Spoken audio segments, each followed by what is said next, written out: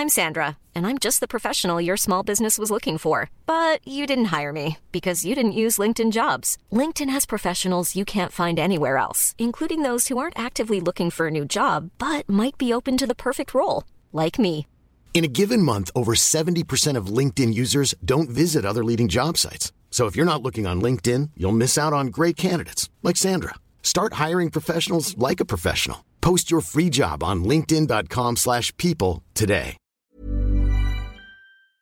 This episode of the Cult Popture podcast was brought to you by our Patreon. If you want to tell us which films we should watch, get up to 2 extra exclusive podcasts a month, give us something to talk about in the post-credit scenes at the end of each episode, or even contribute to the discussion in the episode itself, then please consider joining the cult and donating at www.patreon.com/cultpopture.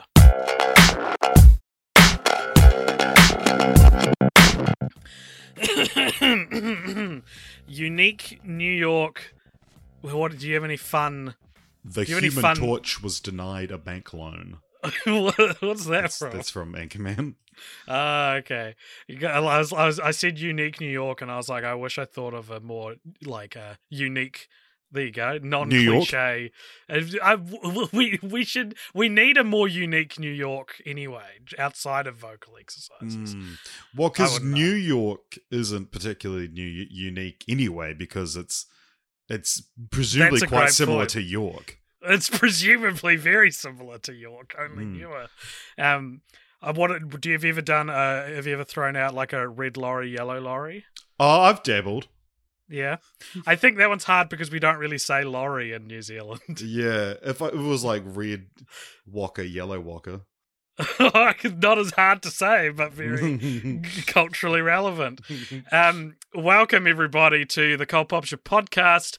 My name is AJ, and I'm also joined by my best friend Richard. And what we do, we exist here in this coil where we do this podcast. I'm taking sound miserable.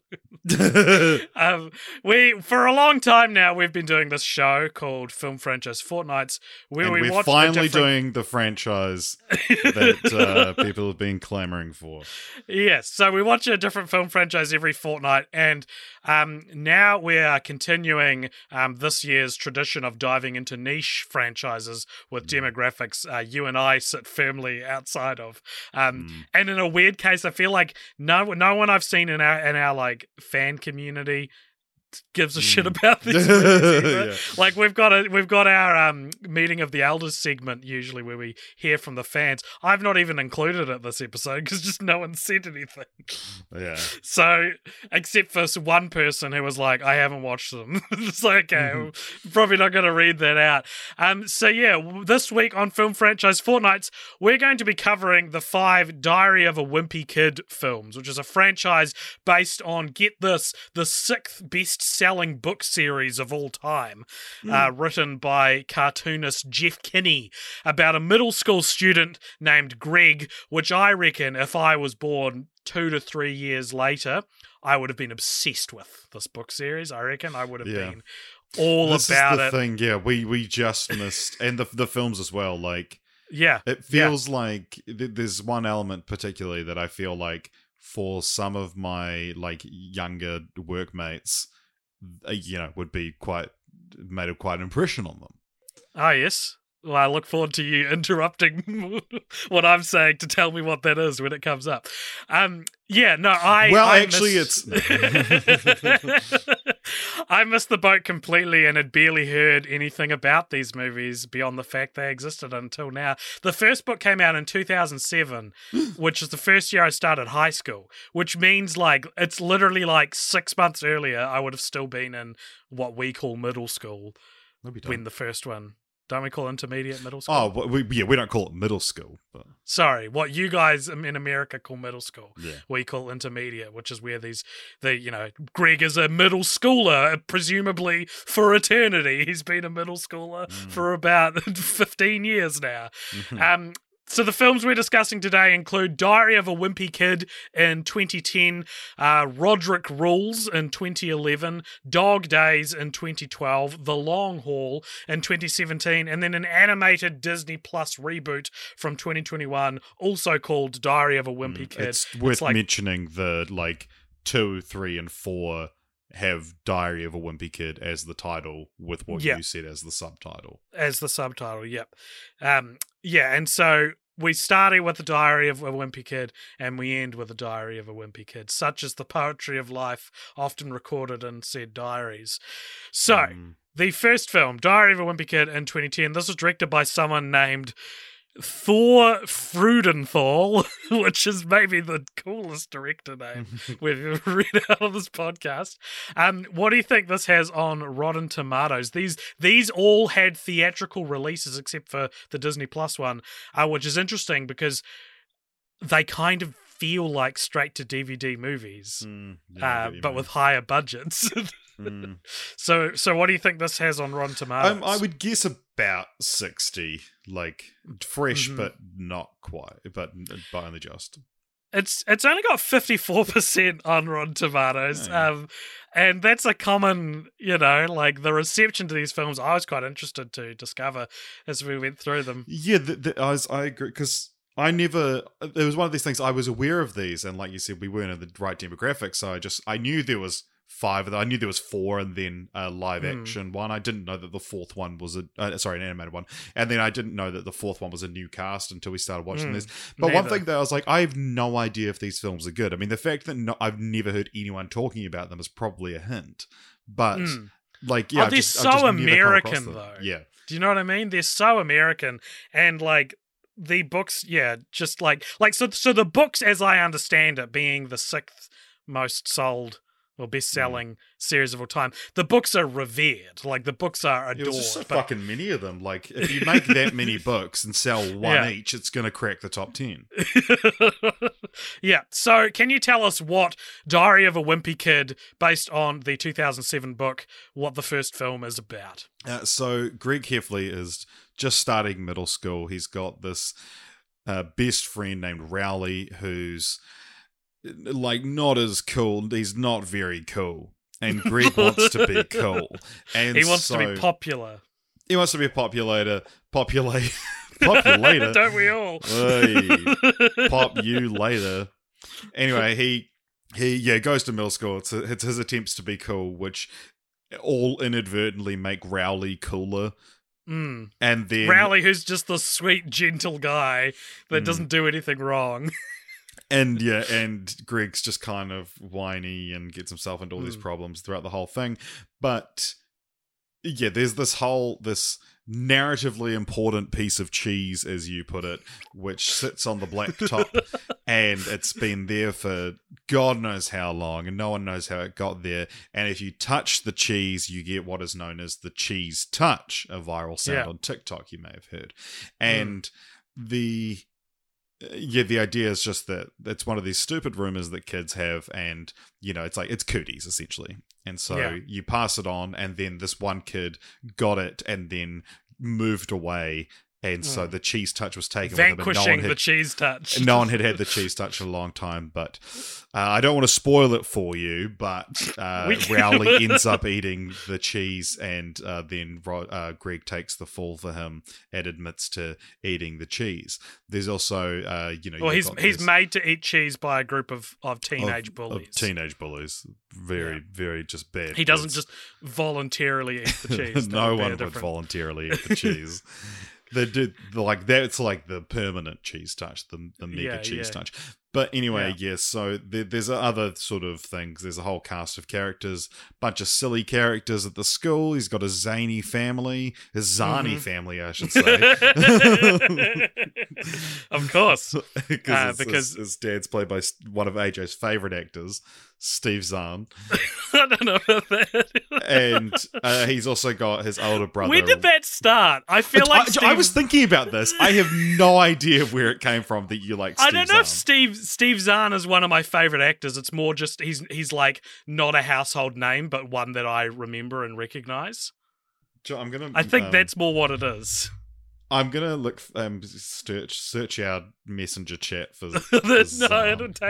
I don't reckon you'll find the the inception of it. Yeah, I think the inception of it was in person. Okay.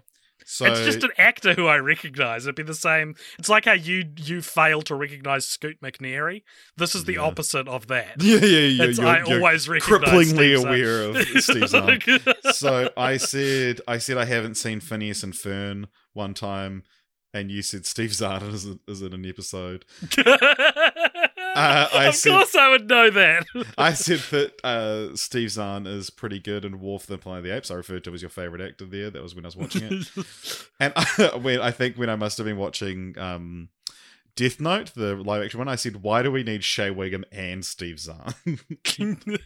Well, speaking of Steve Zahn, this film and the next three in the series do star a number of film franchise Fortnite's familiar faces, or FFFFFs, including Steve Zahn, who we have seen before. As you said, he played Bad Ape in War for the Planet of the Apes, where I believe we actually decided he should have been played by Mark Ruffalo.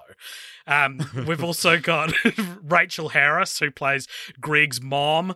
We've seen her before in The Hangover. She's the bitchy wife of what's-his-face. And she's also in Night at the Museum, Secret of the Tomb. The film also stars Zachary Gordon as Greg, the titular wimpy kid, who we've seen previously in Santa Buddies, The Legend of Santa Paws, and The Search for Santa Paws, where he voiced Puppy Paws and Paws, respectively, who I can't remember if those are the same character or not, or they're just very similarly named. He also appeared somewhere in National Treasure Book of Secrets, but probably most notably, he grew up to play the lead male love interest in American Pie Presents Girls' Rules, which is a film written into the DNA of cult popture. And the American Pie connection doesn't stop there, because Devin Bostick, who plays Roderick, who is Greg's older brother, who's like a rock star in a heavy metal band called Loaded Diaper, he played high school student number 4 in American Pie Presents The Naked Mile. And this feels somewhat appropriate, because this really is like the middle school version of American Pie. Instead of fucking a pie, it's touching some cheese. Like legit though, right? Like that is what, if you were going to take the events of American Pie and make them appropriate for middle schoolers, that's something you could do. Also, do you remember that Chloe Grace Moretz is in this movie? Yeah, it's like an original character for the film as well, right? Yep, not from the book. She plays a minor role, and I'm going to guess she bailed on the franchise because Kick-Ass came out the same year as this, and probably bumped her acting fee to outside what this entire movie. Yeah, she's really this movie's Pixie Lott from Fred 1.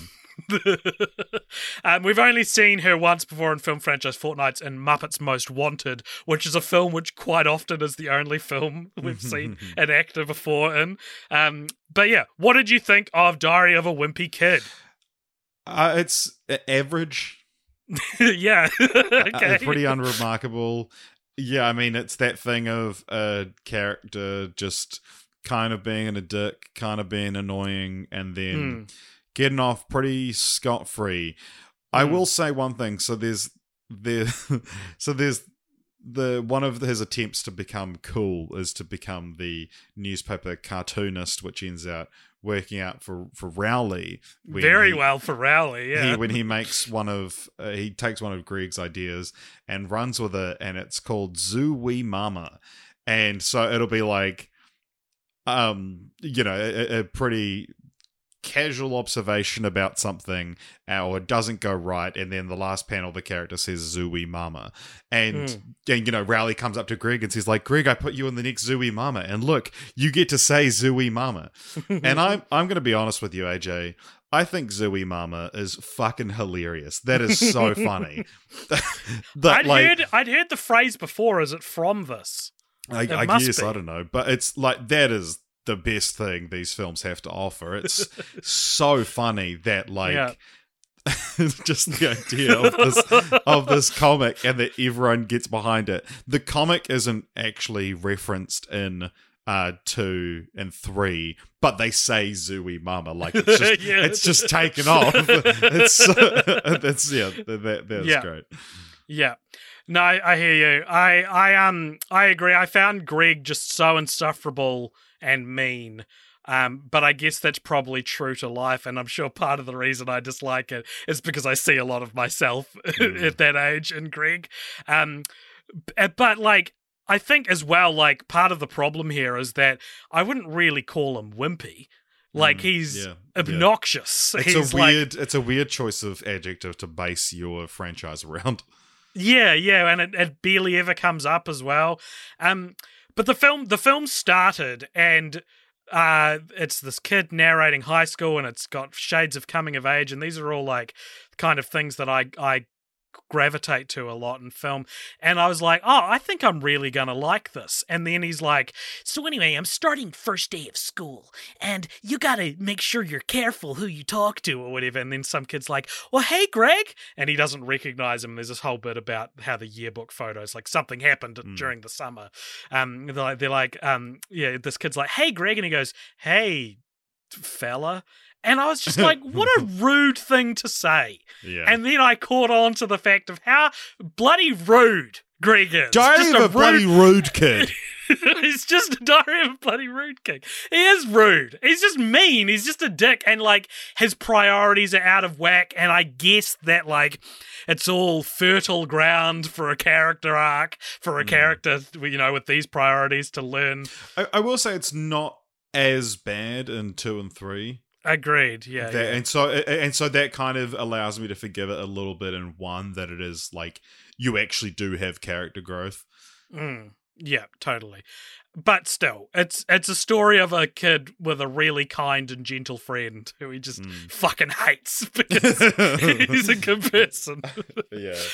So critical reception seemed to reflect what we were saying, with everyone saying Greg was, I saw one quote said he was unpleasant, which sounds like it's a departure from the books. Apparently the books don't have this problem, but I'll tell you what, I've seen the first book adapted twice, and I'm not sure that could be that much of a departure. Like, how much can I'm you sure change, they're not really? like Diary of a Nice Young Man. My favourite character was Chirag Gupta, who's the little Indian boy that delivers the TikTok sound of, good God, man, you almost got the cheese touch, which I first saw in a TikTok by Mitzi, the joke was like, when your boyfriend's getting handsy, but it's your time of the month. So good God, man, you almost got the cheese touch. I've only ever really seen it as girls referring to their unwashed privates. What a legacy Diary of a Wimpy Kid leads. And there's another TikTok sound from the second one, and I was like, I can't believe that there's 2 viral sounds from this franchise. But then at the same time, if there are 20-year-olds out there using TikTok, they probably grew up on this franchise. And there almost definitely are 20-year-olds out there using TikTok. I would put money on it. But that's the other thing that I wanted to... I mean, it's kind of I don't know how much more you have to say about the first one, because this is a segue into the second one a little bit. I can... Do you want me to run through the last few notes? Just sprint through it. All right. Okay. There is an element of gross out comedy. Close contact with someone who is COVID-19. Oh wow, you got the cheese touch and oh my God, I got the cheese touch. Yeah, okay. Do you need to stop recording? Are you okay to continue recording with me? Good God, man. It's worth saying for those that don't know, we're in different cities, so I am not now also cheese touched. No, I think you've been cheese touched. How great is, like, we often theme episodes, you know, like we did an airplane episode as I was about to get on an airplane, and now we're doing the cheese touch franchise and you're in close contact to COVID-19. So I was last exposed on Wednesday.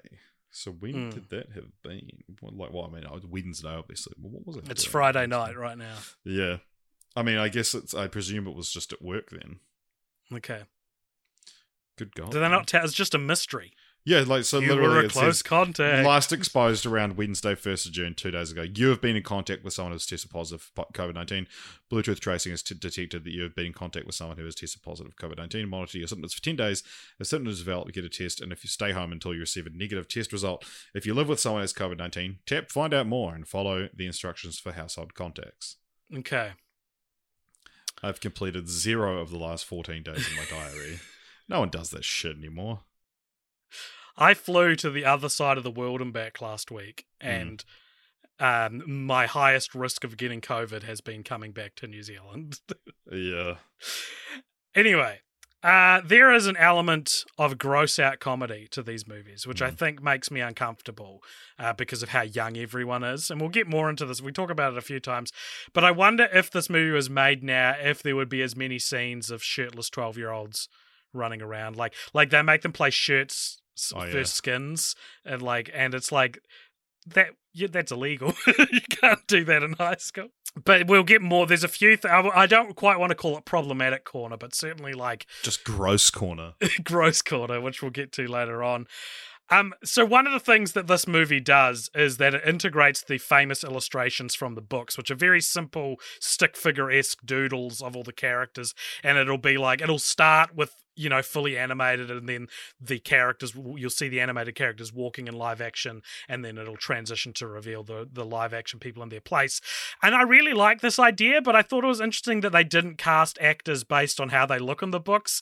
Roderick and Greg's dad both have quite long flowing hair in the movies, but in the book they're both like, well, Roderick has a buzz cut and the dad's balding, and then it's like, so you'll see like this balding stick figure, and then it'll transition to Steve Zahn with this lush hair. It's like, it doesn't look like him. Why would Greg draw his own dad that way?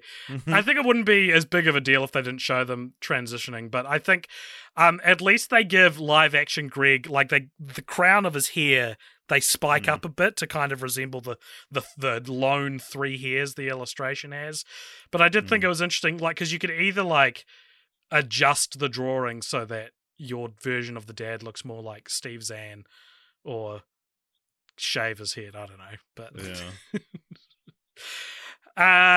dumb IMDb trivia, Richard. So this is going to be an interesting round of dumb IMDb trivia, actually, because so for those that don't know, IMDb trivia is user submitted. So and for I recommend everyone goes and reads all the IMDb trivia for all the Wimpy Kid movies, because they're all written by presumably the 12-year-old boys that watch the Wimpy Kids that watch these movies. So I couldn't copy them all, but you were looking at the trivia earlier today, and you said one of these is just a shitty movie detail. And I was like, okay, and I think I found the one you were referring to. So let me know if this is the one you meant. So this is on the IMDb trivia page for Diary of a Wimpy Kid 2010. It says, when the camera eases in on Chirag getting bullied by the 2 kids while Greg is introducing him, there is a teacher in the background who does not seem to be stopping the bullies. This is accurate to real life. Yeah, that was it. Because every joke on shitty movie details is just like, this is a reference to, this is accurate to. Like, so many of them are like, there's a scene 30 minutes into Diary of a Wimpy Kid where the narrator sits next to Tyler Durden on a plane. This is a reference to the fact I put in the wrong movie. I've seen that joke so many times. I've actually, like, I hate shit. I hate movie details, the subreddit. It's the most, like, annoying thing. But shitty movie details is, like, just the same joke over and over again. And, like, on TikTok as well, you get those, like, fake movie fact. Like, you get these movie facts TikToks that just go, did you know? Blah, blah, blah. And then quite a few of them will be, like, just joke ones, or they'll have, like, one joke one at the end. I've blocked so many accounts just because I hate seeing these videos and just the same joke every time. Because it's these things, they're the Funko Pops of, like, of jokes. Because everyone assumes I'd love them. And they go, here, Richard, look at this. And I'm like, yes, I've seen this before. I know. Amber Heard sucks. I know, like. Yeah, that's a good point. I've unfollowed so many Johnny Depp Amber Heard TikToks, but they keep like how is, if someone who does not want to engage in this is still getting recommended Johnny Depp is such a savage laughing crying emoji videos. Imagine the people that are engaged in it. Imagine what they're getting sent, you know. Yeah. Before, I know you really desperately wanted to segue, Richard, and I'm sorry to have pushed it back so far, but I'm going to have to keep pushing it back because we do have to ask a question that we ask, we keep forgetting to ask after we cover the first film in a franchise. Richard, and that question is Franchise. This is a new segment of our show where we question, why is this a franchise?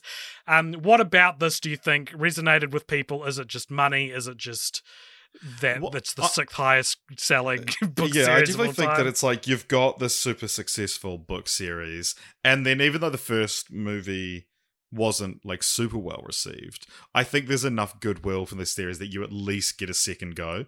And it's also, like the other books are better. Like, let's it feels like that kind of thing. And also you've got a unique demographic that don't give a shit about what critical reception is. Yeah. You know.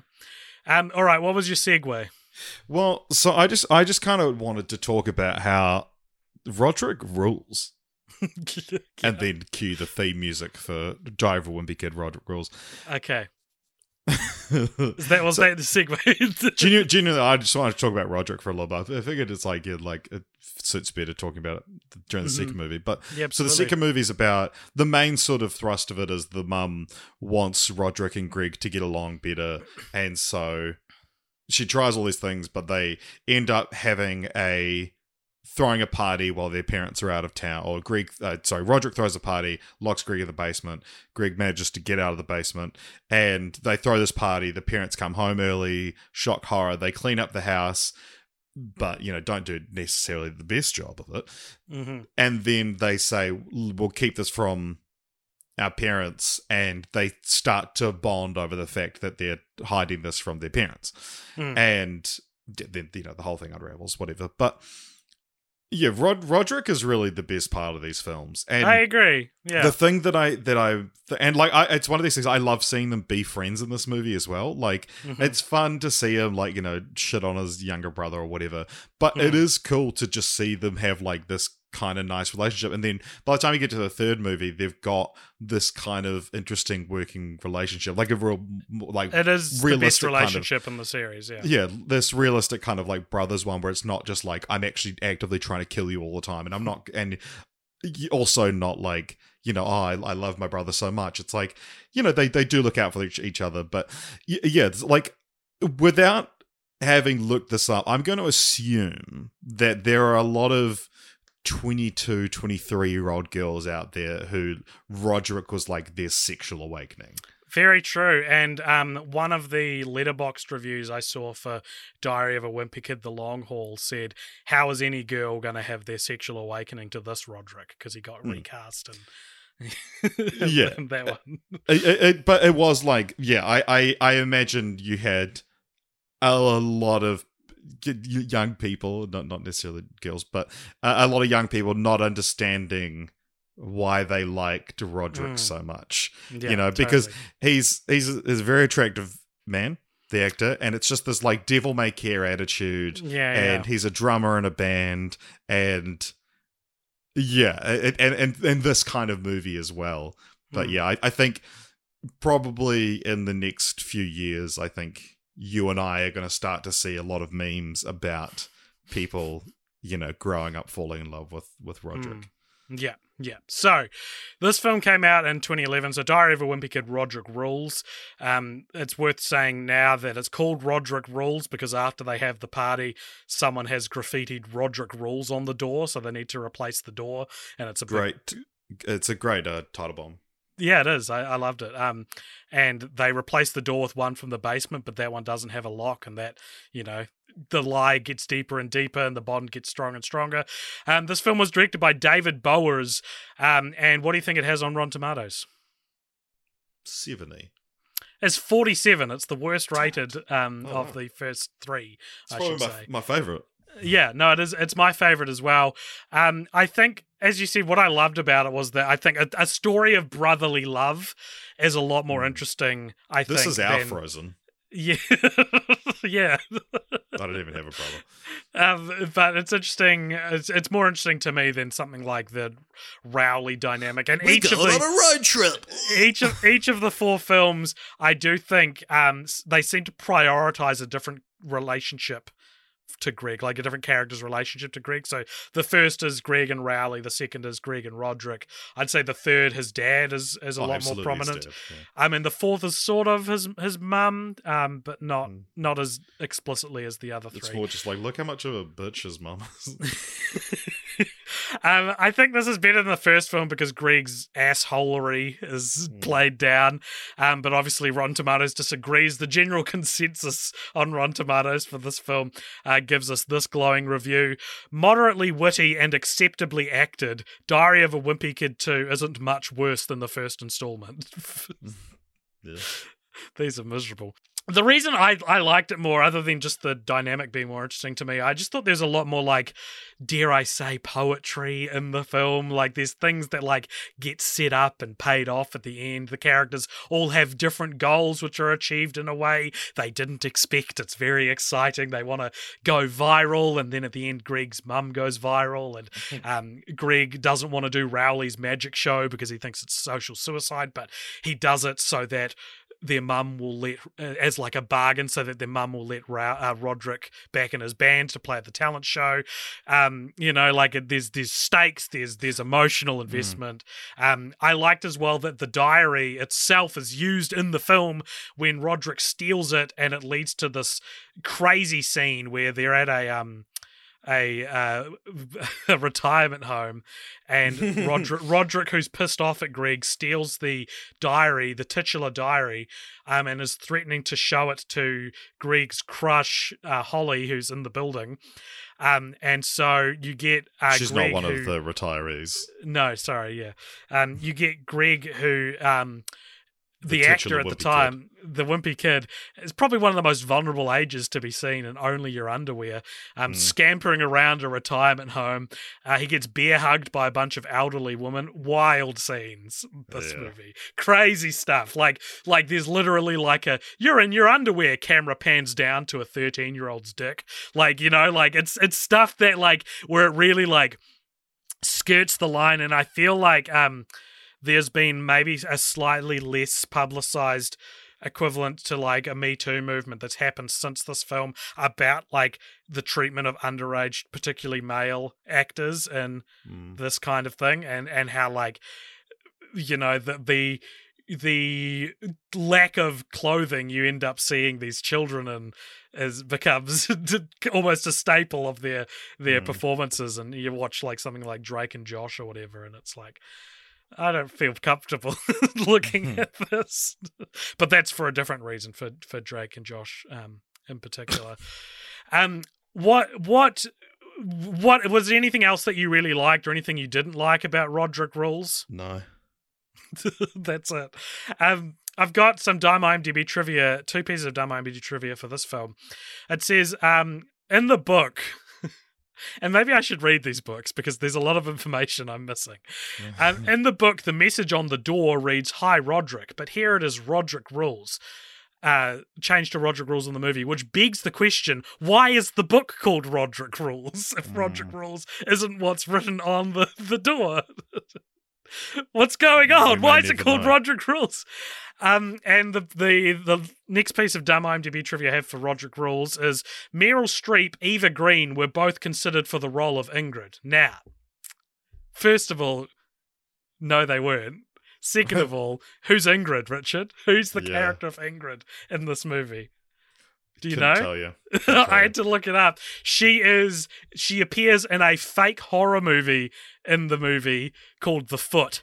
And she's like a final girl in this movie called The Foot. And apparently Meryl Streep or Eva Green were considered for that bit part in this $70 million movie. With no one else even close to as famous as them in it, except for maybe Steve Zahn. Your favourite actor. My favourite actor. Diary of a Wimpy Kid continued the next year, Richard. Well, I should say, actually, this one... So Roderick Rules was based on the second book book in the series and was rushed into production after the first film proved it could make a profit. I'm assuming because they knew the kids weren't going to stay young forever, and soon it won't be as cute to see them running around in their underwear.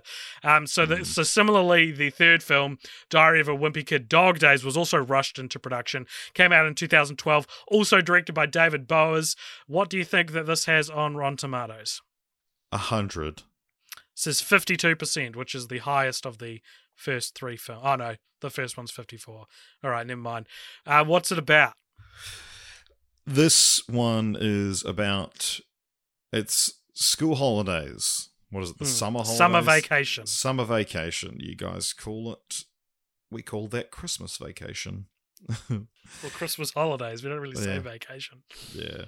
So, this one's really about the straining relationship between Greg and Steve Zahn, playing himself in this film. Frank Heffley. Yeah, so he's worried that that if he doesn't behave over the summer holidays, he's going to be sent to Spag Union, which is a military school. And this is something I want to ask our American listeners: is military school, getting shipped off to military school, is that like a legitimate thing that happened, and is that like a legitimate threat that would be held over your heads? Because it's one of these, I haven't thought about it in over a decade watching this film, but it feels like it was something that popped up a lot in these like American, if I fail midterms, I'm going to be shipped off to military school. If I don't have my hall pass, I might have to do things. Sunday school. Sunday school's not American. You mean summer school? No, I meant Sunday school. Okay. This feels like the most Frankensteinian of the first three. Yeah, so because it's like, so the first one is, as in it's like, a bunch of different stories stuck together. It's not like Mary Shelley's Frankenstein. Yeah, the first one's like the cheese touch one, the first day of school one. The second one is the party one, the Roderick one. This one is simultaneously the military school one, the relationship with the dad one, and the country club one. But it's called Dog Days because a very minor part of the film, they get a dog. Yeah, it's also the summer camp one the like Cub Scouts one because they go camping, and the last act of the film, a plot point which could sustain a whole film, is put in the last 10 or so minutes of the movie. So interestingly, one of the reasons I think for this one feeling so like stitched together is that it's actually based on the third and fourth book of the series. The fourth book is Dog Days, which it took its title from. The third book is called The Last Straw, which call it The Last Straw. Why is this one called Dog Days? The whole climax is based around a last straw situation. If I screw up one more time, I'm going to get sent to Spag Union. There's a whole plot in this one as well with Greg's crush. She starts writing her number in his yearbook, but then gets distracted, and then he finds her at Rowley's country club. And she sees his dick. Well, we'll get to that. What did you think and then she's the younger sister of Roderick's crush. Yeah, and he wants to be the live band at her Sweet 16. Well, yeah, he just wants to get with her, but then Greg manages to get Roderick a gig being the live band at her Sweet 16, and I was like, that was a cool moment. That was like a nice thing that he was willing to do that for his brother, and then he ran off to excitedly tell him, and Roderick gives him a hug. It's very cute. Yeah. So what did you think of Diary of a Wimpy Kid, Dog Days? Days. Those really were the dog days, Richard. They really were. The dog days are God, over, how we laughed. As Florence and the Machine would say. It is now, yeah. Yeah, because I've watched 2 more movies since then.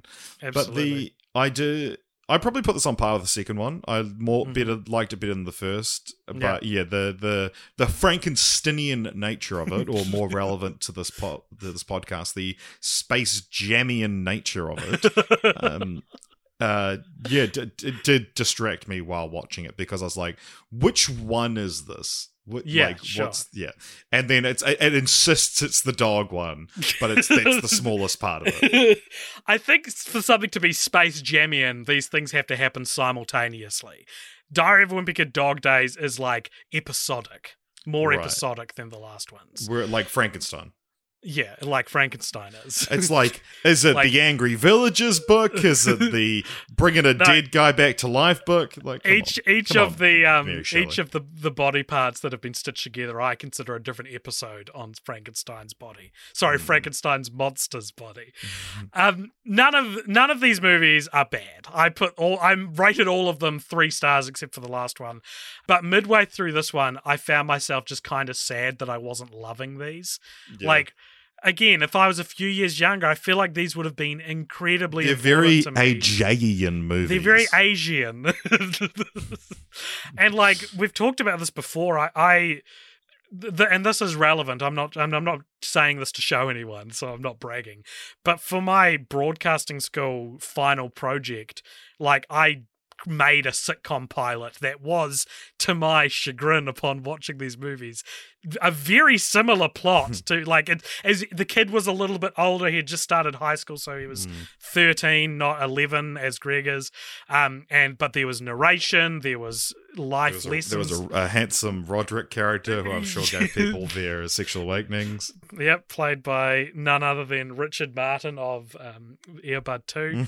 And I guess like all of that made when the first film started, I was like kind of like, oh damn, like my idea that I've had in my back pocket's already been done, and it's the best-selling novel my first day of school coming of age story. Someone already thought of that. But then I just grew to resent the first one so much that I stopped feeling bad about it. But this one, again, it's so episodic that it's like this. It feels like it's got like a season-long story arc that's supplemented in different episodes. Like you can have a Cub Scouts camp episode with the overarching story going through it. It feels strange to see that in a movie, you know? Yeah. And then you could get a dog in like episode 9 of season 1, and then you don't see the dog again till episode 13 because it was actually like written as the 12th episode of the season. Yeah, exactly. Yeah. Greg goes topless in the first film when they're playing football or some shit, or it's like dodgeball or some shit. Football, some shit. It's like some stupid shit. Who gives a fuck? He goes pantsless in the second film when he's running after his diary through the retirement home. So it only stands to reason, Richard, that this child fully actor... clothed. No, the opposite, actually. He should go full naked in the third. He loses his swimming trunks in the country club pool and is then approached in the pool by his crush, where he presumably gets a mad boner. The film does not go into this itself, but I did think it was interesting that he sort of just hangs out in the pool for hours and prunes up because he can't get out to get any trunks. But like people are swimming, people are going under the water. You can see There's under a the shot water. of Paddy, who's a character in these films, like puts on goggles and goes under the water, and then nothing comes of it. Yeah. I thought she was going to then come up screaming like, "Greg's got his willy out!" I know you have a fat boner, Greg Heffley. So, yeah. What do we think about this? Do we think this franchise is too many naked 12-year-olds or however? He's actually got a very deep voice in this, so presumably puberty hit him like a fucking freight train between 2 and 3, which is so good. A more vulnerable state to be seen naked in. I'm sure his body's going through a number of changes at this time. The best joke in this film, I thought, was Greg goes away for holiday with Rowley and Rowley's parents, and they play a board game, which is essentially you spin a spinner, and the person it points to, you have to tell them something that you love about them, which is already like a great Rowley. You know, because Rowley's such a dweeb. And Rowley gets his mum, and he's like, I love this and this. And then Rowley's mum gets Rowley, and then Greg gets Rowley's dad. And I was like, what a brilliant joke. Yeah. What a brilliant joke. Like, it's weird enough that he's playing it, but then he gets this character he has not even spoken 2 words to. Who hates And he's him. just like, yeah, and he hates him. And he's like, I love that you have a moustache. I thought that was great. And I also thought that the loaded diaper gig at Heather's Sweet 16, I thought was actually genuinely great, and I think he did. I think Roderick did a good job. He sings like sort of a heavy metal version of Justin Bieber's "Baby" to Heather, and like chaos ensues and he knocks over the ice sculpture. But like in the beginning of the performance, I was like, this is up to like, if a 16-year-old did this at a party, like this would be acceptable. This is fun. This is cool. Do you think that Holly actually liked Greg? Because until she holds his hand in the final moments of the film, I thought she was interested in Rowley because I thought we were going to get that. Yeah, reveal. she writes "You're so cute" in Rowley's yearbook and all sorts of things. Well, she was giving Greg her phone number. Yeah, but Which she is also better wrote than like being cute. "You're such a good friend" as well. That's Which, right, as Roderick states, that is the kiss of death yeah. on any possible romantic. The stuff. death knell. The death knell. Very good. So at the time, this was considered to be the final film in the series. There were no plans for a fourth film. Zachary Gordon, the guy who plays Greg, was quoted as saying, "Dog Days will most likely be the last movie. The main problem is the cast is getting older. You can't stop it. There's no way to temporarily stop us from changing and growing up." You know, that's the problem because the characters are supposed to be timeless. I just always love it when like someone who's probably too young to say anything that wise just says, yeah, time Makes fools of us all. It truly does. Got some dumb IMDb trivia for this movie as well. A sequel Dumb was in me the up, works. A sequel was in the works, but I'm Sandra, and I'm just the professional your small business was looking for. But you didn't hire me because you didn't use LinkedIn Jobs. LinkedIn has professionals you can't find anywhere else, including those who aren't actively looking for a new job, but might be open to the perfect role, like me. In a given month, over 70% of LinkedIn users don't visit other leading job sites. So if you're not looking on LinkedIn, you'll miss out on great candidates like Sandra. Start hiring professionals like a professional. Post your free job on linkedin.com/people today. cancelled when the protagonist underwent a major growth spurt suddenly. Which feels like a weird way It's to not say. called Diary of a Tall Kid. Save that for Tall Girl on streaming on Netflix, starring Steve Zahn as her father. Really? Yeah. Really? And finally, dumb IMDb trivia, Greg Heffley does a couple of things Mr. Bean did, such as being scared to go off the high dive with a younger person next in line. They both go off and lose their trousers. Also, they go through 100 possibilities of a phone number. Wow. I just love the sentence, Greg Heffley does a couple of the things Mr. Bean did. Yeah. It's just a stupid way to put it. Did you know that there's Rowan Atkinson has a new Yeah. Man versus Bee? Yeah. It looks like it should be a movie, but it's a TV series. Yeah. Very, So very weird. Netflix. Yeah. Alrighty. So, Diary of a Wimpy Kid, The Long Haul, came out. So the first one, 2010, 2011, 2012. This one came out in 2017. And when I saw that on Disney Plus, I was like, God, Greg must be super old now because I did not know what I was about to see. And this was also directed by David Bowers. So he directed the last three. And what do you think this has on Rotten Tomatoes? 15. It's 18, which is like, well, whatever. The connection, this is obviously like a rating that's reflected by the upset of change. So this one is mainly based on the 9th book in the series, The Long Haul, but it also greedily adapts elements from books 7, 8, and 10 as well, which are called The Third Wheel, Hard Luck, and Old School, respectively. What is this movie about, and what's the general deal with it? They go on a road trip. The Heffleys are hitting the road, and things are not gonna go well. They win a pig. The pig does a big fart and poop. Greg listens to a bearded man poop, and you hear the poop. You hear the poop. It's gross. It's gross. It's a gross scene. Yeah. And what else? They fucking just all this shit happens, and but their mum Alicia Silverstone doesn't want them to have their phones because screens are the devil, and Greg goes viral as Mr. Diaper Hands, and that is not cool, and so he wants to be cool, and so he wants to go to his that's how Digby, do it. Mac Digby is a YouTuber, a gaming YouTuber that Greg is a fan of, and the road trip they're going on is to see their 90-year-old Meemaw, who, when you see her, she is not anywhere close to 90, but yeah, she's like in her 30s. Yeah. But he wants to go because this VidCon is near her house where Mac Digby will be, and he wants to go there to clear his name so that everyone will stop calling him Diaper Hands, because he got his hand stuck to a diaper in a ball pit and it got filmed and went viral. He thinks that if he can be in a video with Mac Digby, it'll revive his reputation. And by the way, Mac Digby, he's like this PewDiePie Markiplier kind of amalgamation.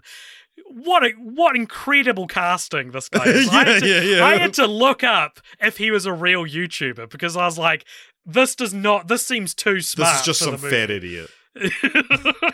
But no, he's just invented for the movie. He just looks the part. He's got like fluorescent pink hair, but I don't know, I was really impressed with the casting of that character. He looks like he smells. So, as we've indicated, the entire cast has been recast and, in fact, aged down as well. They've been reset to the ages they were in the first film. Alicia Silverstone soaks up what I assume is the Steve Zahn budget of the previous films, and she replaces Rachel Harris as Greg's mom. But Greg's dad is played by Tom Everett Scott, who is making his first appearance on Film Franchise Fortnights where he's not playing a dog of some kind, because we have previously seen him where he played Buddy himself in Air Buddies and Snow Buddies, as well as Santa Paws in The Search for Santa Paws. He also played Charlie in Pup Star, and he also played the werewolf in An American Werewolf in Paris. So this is his only non-dog related role, and they did get a dog in another movie, so even that's up for debate. It's up for debate whether or not this is a dog-related role. It is. Yeah, so I gave this like 2.5 stars or something like that. And then I was just thinking about it as I was getting ready. I was pulling up the Wikipedia page for the film series. And I was like, this film was bad. Okay. You clearly disliked it a lot more than I did then. I thought it was... I don't know. I've seen this film before. I've seen this exact film before. This is Vacation. Are we there yet? The Ed Helms film. Yeah. But I know it's a remake, but it's no, you were meaning the Ed Helms one. I meant the Ed Helms one. It's very similar to the Ed Helms one. There's a scene where they get covered in what is or looks like feces. There's 3 separate scenes in this film where they get covered in what is or looks like semen. The first time it's some kind of lotion that's on screen so briefly. It may as well just be semen. Unable to determine what it is. And then they get pooped on when a bunch of seagulls enter the car, and what was a pretty funny scene. And then that looks like semen. And then a tub of cinnamon rolls fucking combusts in the car, exploding everywhere, and covering them all in...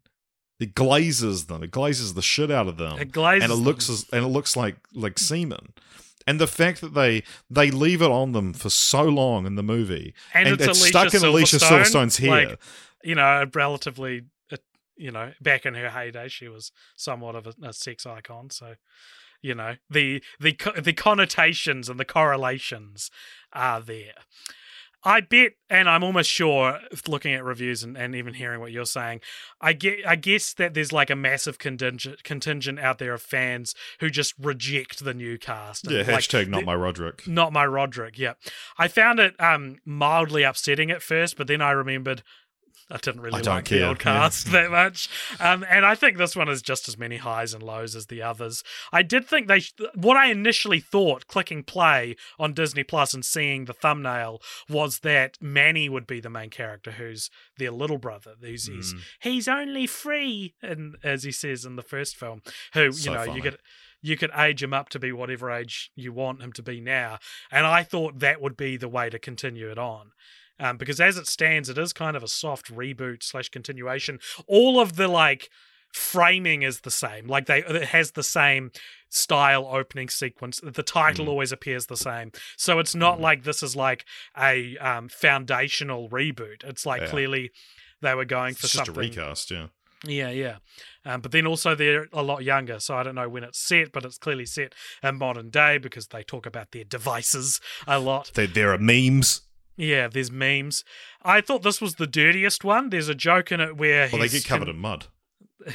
and semen, And where he's showing new Roderick the VidCon that he wants to, and he shows him like a scantily clad dressed woman. this in was cosplay, the best joke in the film. and he goes, and Roderick goes, "Are those real?"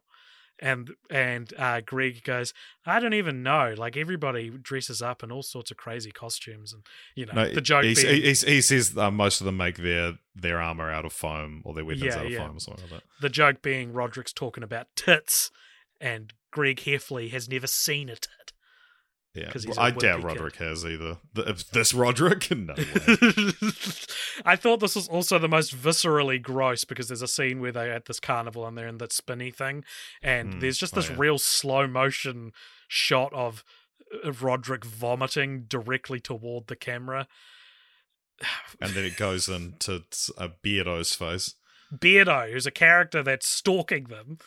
Yeah, and because when we first meet Beardo, they go to this hotel, this really disgusting hotel, and they go to jump in the pool, but there's no pool, and they look over at like the hot tub, and they were like, "Well, at least they're having fun." And I legit thought they were having an orgy, and so it's like there's 3 shots of them in the hot tub, so it's like this family. So you've got mum, dad, and 2 or 3. It's just because there's a lot of skin and they don't. There's a lot of skin, dwell on the shot. and they're like flipping over each other. Like one of the daughters is like climbing on the dad, and I legit was like, "Oh my god!" Like because it was kind of in the Jesus background. Christ! And I was like, "Are they Jesus?" Like, yeah, they're not going to show close up with that. And then they showed another shot of it very quickly, and I was like, is that children in the orgy? And then another shot again that went for longer, and I was like, this is a family, and they're not having an orgy. No. Crucially, they're not having an orgy. And the dad's got a beard, and Roderick's like, look at those weirdos. And Greg says, more like Beardo, and then Roderick goes, great joke. And I was like, yeah, I'm on Roderick's side with this one. It's a terrible joke. Anyway, he pisses off Beardo, and Beardo stalks them for the whole road trip. Yeah. The cold open of this film is Greg getting the diaper stuck to his hand. And it made me reflect on all the embarrassing shit that happens to this guy, this wimpy kid. And I feel like I briefly saw a flash of an alternate universe where these movies are a lot better, or maybe it's a TV show and it existed as like a preteen's answer to Curb Your Enthusiasm, like he's constantly finding himself in just these like grotesquely embarrassing situations. And then I realized that show exists, Richard, and it's called Malcolm in the Middle, and these movies are Malcolm in the Middle without the edge. Yeah. That's what they are. They're so similar to Malcolm in the Middle, but Malcolm in the Middle is so much better than these. Did you also pick up on the that Chris Coppola, who plays Mr. Beardo? This isn't the first time we've seen him. Well, where else have we seen him? He's in Spider-Man, an uncredited role as Kyle. He's also in the Friday the 13th remake as the gas station attendant. And he's also Comet in Santa Buddies, Gus in The Search for Santa Paws, Dancer, the voice of Dancer in Santa Paws 2, The Santa Pups. He's Mr. Bull in Super Buddies. He's Tune in Pupstar. He's and he's Rocky in Pupstar Better Together. I guess it's not that surprising because these are all from like a very specific pocket of Disney. Although these weren't Disney at the time, actually. Yeah. He's also in Russell Madness and Monkey Up, which feel like very very kind of similar films to that ilk. Interesting. Both have John Ratzenberger in them. I'm glad you found that. I think this film also, interestingly, takes place over the shortest period of time out of any of the movies. So the first film is a school year. The second film is sort of like... It's a school year. It's a school year. It's an indeterminate amount of... like I felt like the second one took place over a couple of months at least. The third one is summer break, summer vacation. So there's 3 months. And this one's like 2 days. So I thought it was interesting that they didn't even keep to... I don't know, if your first one's set over a year, I almost feel like all of your ones, all your series films should be set Well, it's over? not called Year of a Wimpy Kid. No, that's true. And maybe I'm just preparing for what we've got coming in the next fortnight. There is a scene in Diary of a Wimpy Kid, The Long Haul, where Greg really needs to pee, but they can't pull over him. So he gets a empty bottle out of in the car and starts peeing it, and he goes, "Oh," and he looks gleeful peeing into this bottle, and his mum is staring at him in the eyes. And she's like, "What are you doing?" And how did you you messaged me about this. How did you put it? Do you want me to find my exact words? Because, like, he literally just, like, he's sitting there and you could see him flop his dick out of his pants. Yeah. And, yeah, he says, I like how Greg maintains eye contact with his mum while he gets his dick out and has an orgasmic piss. Yeah, he has an orgasmic piss. And this made me realize, like, in the first one, there's a scene where he pisses all over Roderick by accident and stuff like that. Is Greg Heffley the youngest character in all of cinema to be constantly getting his dick out in front of people? Like, think about it. Like, not even just, like, down to his underwear. Like, he pisses on Roderick in the first one. He dives naked into the pool in the third one. And he just flaps his fucking...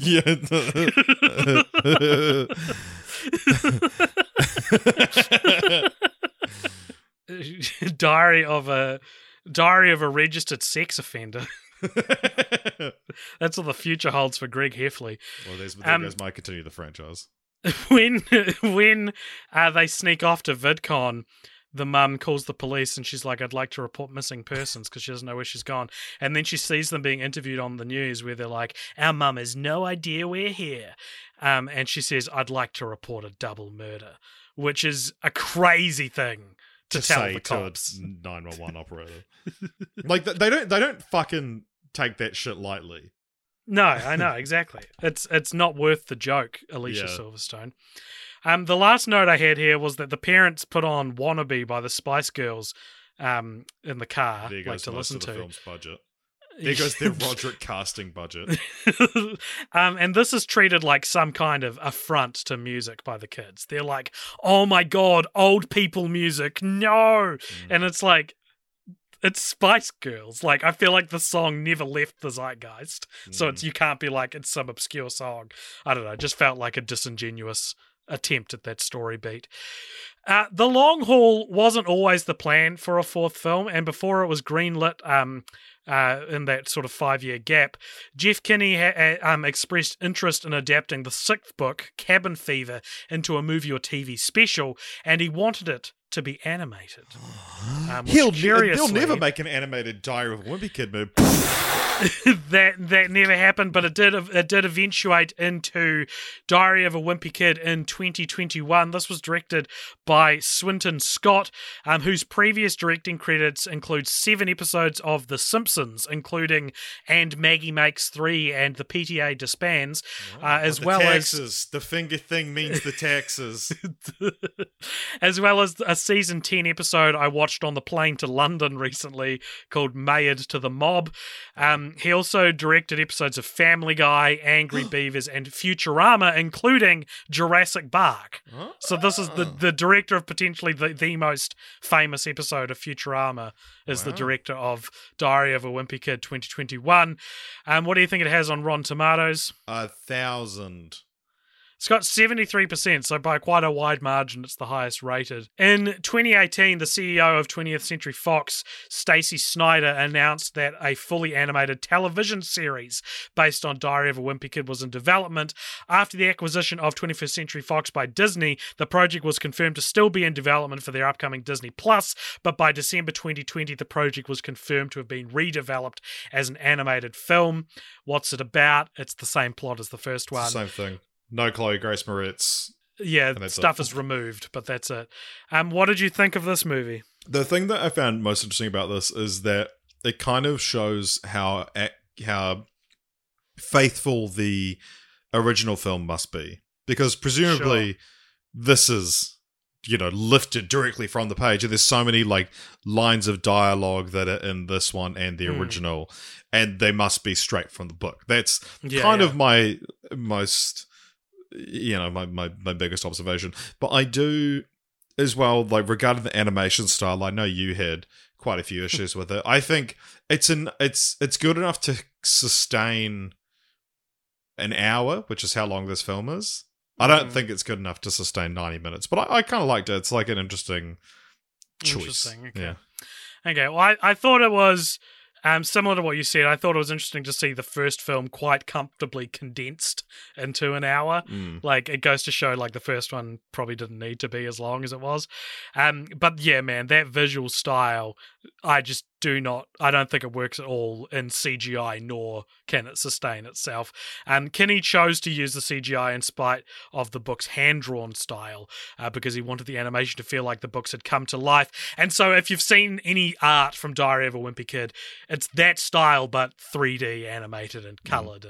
And I think it really highlights how simple the art style is, and how it belongs in doodle form, mainly because Greg only has 3 hairs in the doodle, which the doodle I think is supposed to represent, like, he's got like a frizzy, messy kind of unkempt hair kind of thing going on. I don't think from the information given to us in the doodle, I don't think he only has 3 hairs. I think it's indicating more. But in this, it's just a bald kid with 3 hairs coming out of his head.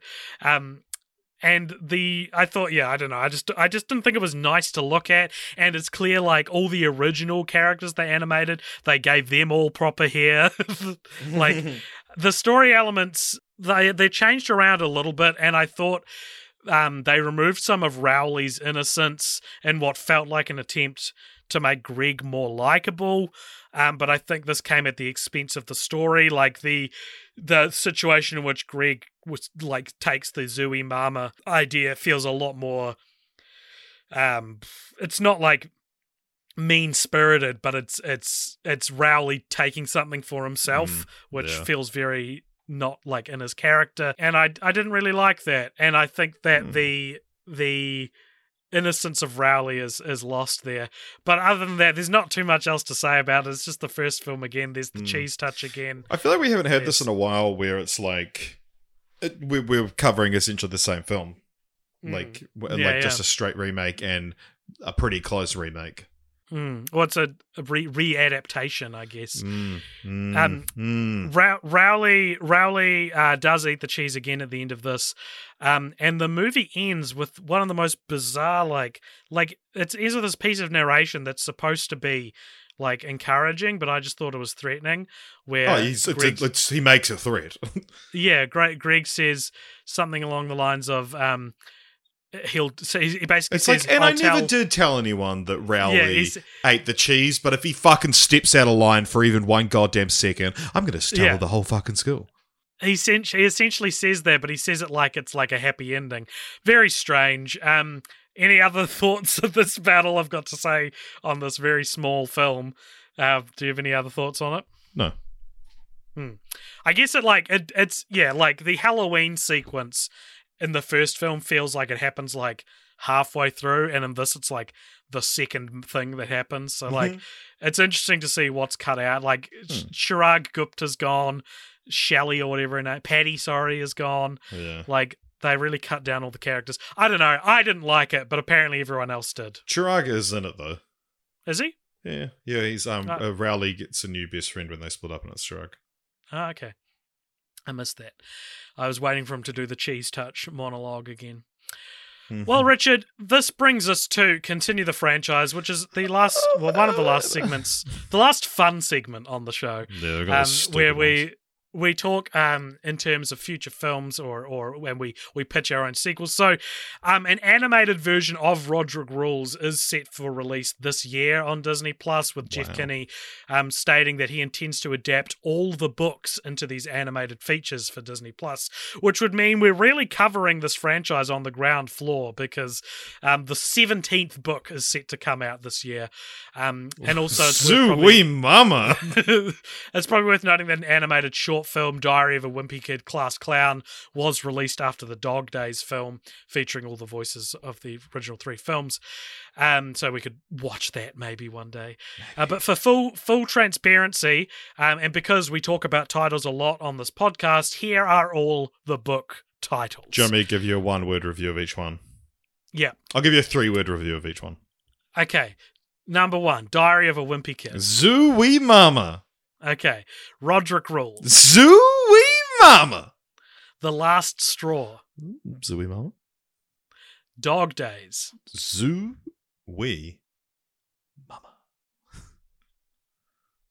The Ugly Truth. Not too bad. Cabin Fever. Zooey Mama. The Third Wheel. Zooey Mama. Hard Luck. Zooey Mama. The Long Haul. A Zooey Mama. So dry. Old School. Zooey Mama. All right, I'm going to give you the last 7 in one go. How does that sound? Okay, now I'm going to say Zooey Mama 7 times. Okay. Double Down, The Getaway, The Meltdown, Wrecking Ball, The Deep End, Big Shot, and the one coming out this year. It's called Diaper Overload, but it's spelled with umlauts over the O's, much like in Loaded Diaper, the band in the movies is spelled. Zooey Mama, Zooey Mama, Zooey Mama, Zooey Mama, Zooey Mama, Zooey Mama, Zooey Mama. Thank you. My favourite title, though, in the wider Wimpy Kid series would go to one of the book's spin-offs, which is written from Rowley's perspective, and it's titled Diary of an Awesome Friendly Kid. Which I think is so funny, like, speaks to, like, Rowley's self-positivity as well as, like, anything else. It is followed by 2 sequels called Rowley Jefferson's Awesome Friendly Adventure and Rowley Jefferson's Awesome Friendly Spooky Stories. I really like Rowley. I think Rowley and Roderick are the best parts. Yeah, absolutely. My serious pitch for a Continue the Franchise, outside of just turning this into the half-hour sitcom that it so clearly is begging to be, I think, would be either to stick to the live-action sequels and just recast every few years. People will get over it. It can just be a tradition. It can be a James Bondian kind of, like, time stand. Which 11-year-old actor are they going to get? Yeah, oh my god. Or if they're going to do animated, I think the style would better suit digital shorts, or even, haven't pitched this in a while, a point-and-click video game, if those are still around. I could see things like, clicking around a classroom or using what you've learnt or whatever. So, Richard, what's your Continue the Franchise? Well, I was going to pitch you Diary of a Pathetic Man. Which would either be about a grown-up Greg Heffley or about Steve Zahn. But I would like to see a film following Roderick as he goes off to college as he's finishing high school and is having to pursue his dreams of being in a rock band. It's essentially like, I kind of want to see like a Spinal Tap, but with Loaded Diaper. This is Loaded Diaper. Cool. Yeah. So, but yeah, like they really I just want to see just Roderick, give him his own movie, get Devin Bostwick or whatever his name is back. Bostic. Nice. I think that would go down very well with a lot of the ladies. Females. The ladies. Ooh, the ladies. He's gonna be in Oppenheimer. That's right. I did hear about that. Along with Josh Peck is also an Oppenheimer. Everyone's in bloody Oppenheimer. That's true. I'm starting to think I might be in bloody Oppenheimer. Steve Zahn is moments away from getting the call to be an Oppenheimer. So now we're going to move on to a segment that gets shorter and shorter every time we do it, called Rank That Franchise, where we rank the franchise with all the other franchises we've watched. This is the 154th franchise we've watched. What are you thinking? Is it better or worse than Diary of a Mad Black Woman? Let's put it next to it. No, I think it's much better. What are you talking about? Do you think this is above the Nymphomaniac Constant? No. You think it's worse? Maybe just. If it's worse, it's just worse. Yeah. I just found it doesn't a fun bit of Oppenheimer trivia while I was looking. So Josh Peck, as you mentioned, is in it. He's playing a guy called Yep. Kenneth Bainbridge. So like the whole Manhattan Project, the nuclear test, and Oppenheimer uttered his famous "Now I am become death, destroyer of worlds." Do you know what Josh Peck's character said to him immediately after that? What? He said, "Now we are all sons of bitches." So funny. I hope that's in the movie. I've placed Diary of a Wimpy Kid at 76 between Twilight and Rambo First Blood. Love it. Does that sound good? Sounds Right, great. so it is the 76th best franchise we've ever watched. And Richard, the next franchise we're going to do has been decided by our Patreon. Do you want to pull up the Patreon? Yeah, I haven't followed this at all. I have. I know what it is. Like, people have been talking about it all week, and I just have not paid attention. The Patreon requires 2-factor authentication, and it texts you the code. And so when I went to check at like 2 a.m. and you uncharacteristically were asleep at 2 a.m. and maybe it wasn't that low, but like 12:30 or 1, and it texted you the code, and then I just fear of going to bed early. I just couldn't check, and then I thought, you know what, I'm just not going to look. So I'm sorry. Shall I look then? yeah. Alrighty. Well, so for those who are new to the podcast, every second franchise we do is decided by the people over at patreon.com/cultpopture, where if you donate only $1 a month, you can actually suggest and vote on franchises, every second franchise we cover. And it's always really heated, and it's always really fun, and it's really cool to see how much people care about the show. There will be screeds of text in the Discord of people talking about what they think the next franchise will be. People have gone on year-long campaigns to get their franchise picked. It's very reminiscent of like when someone doesn't win president, so they come back in 4 years to try to do it again. Like, we've got a few Bernie Sanders in our Discord. Yeah. It's a real thing, and so this is the end of the franchise poll for our next franchise. But before I tell you what is won, I would just like to say that if you've enjoyed the show, please consider following Cult Popture on Twitter and Instagram. And as I said, you can join our Patreon if you want to donate some money. That's patreon.com/cultpopture, or you can join the Discord, which there is a link to in the show notes. And Richard, the winning franchise is one that there could not be maybe a worse time in history to be covering this particular franchise. Give us our Pride Month franchise. I'm baffled to see this win. I'm quite daunted by the prospect of it as well. I'm sure it'll probably bring in a lot of new listeners, but we're a podcast that would rather do the Jumanji series as opposed to the Star Wars series. Not that Star Wars is what won, thank God. No, the winner, and it's the most, I don't want to say the number, but it's got the most votes a franchise has gotten in a while. Can you say the number and bleep it? It's 18. Okay. Well, 18 votes for the Harry Potter franchise. God, I knew this day was coming.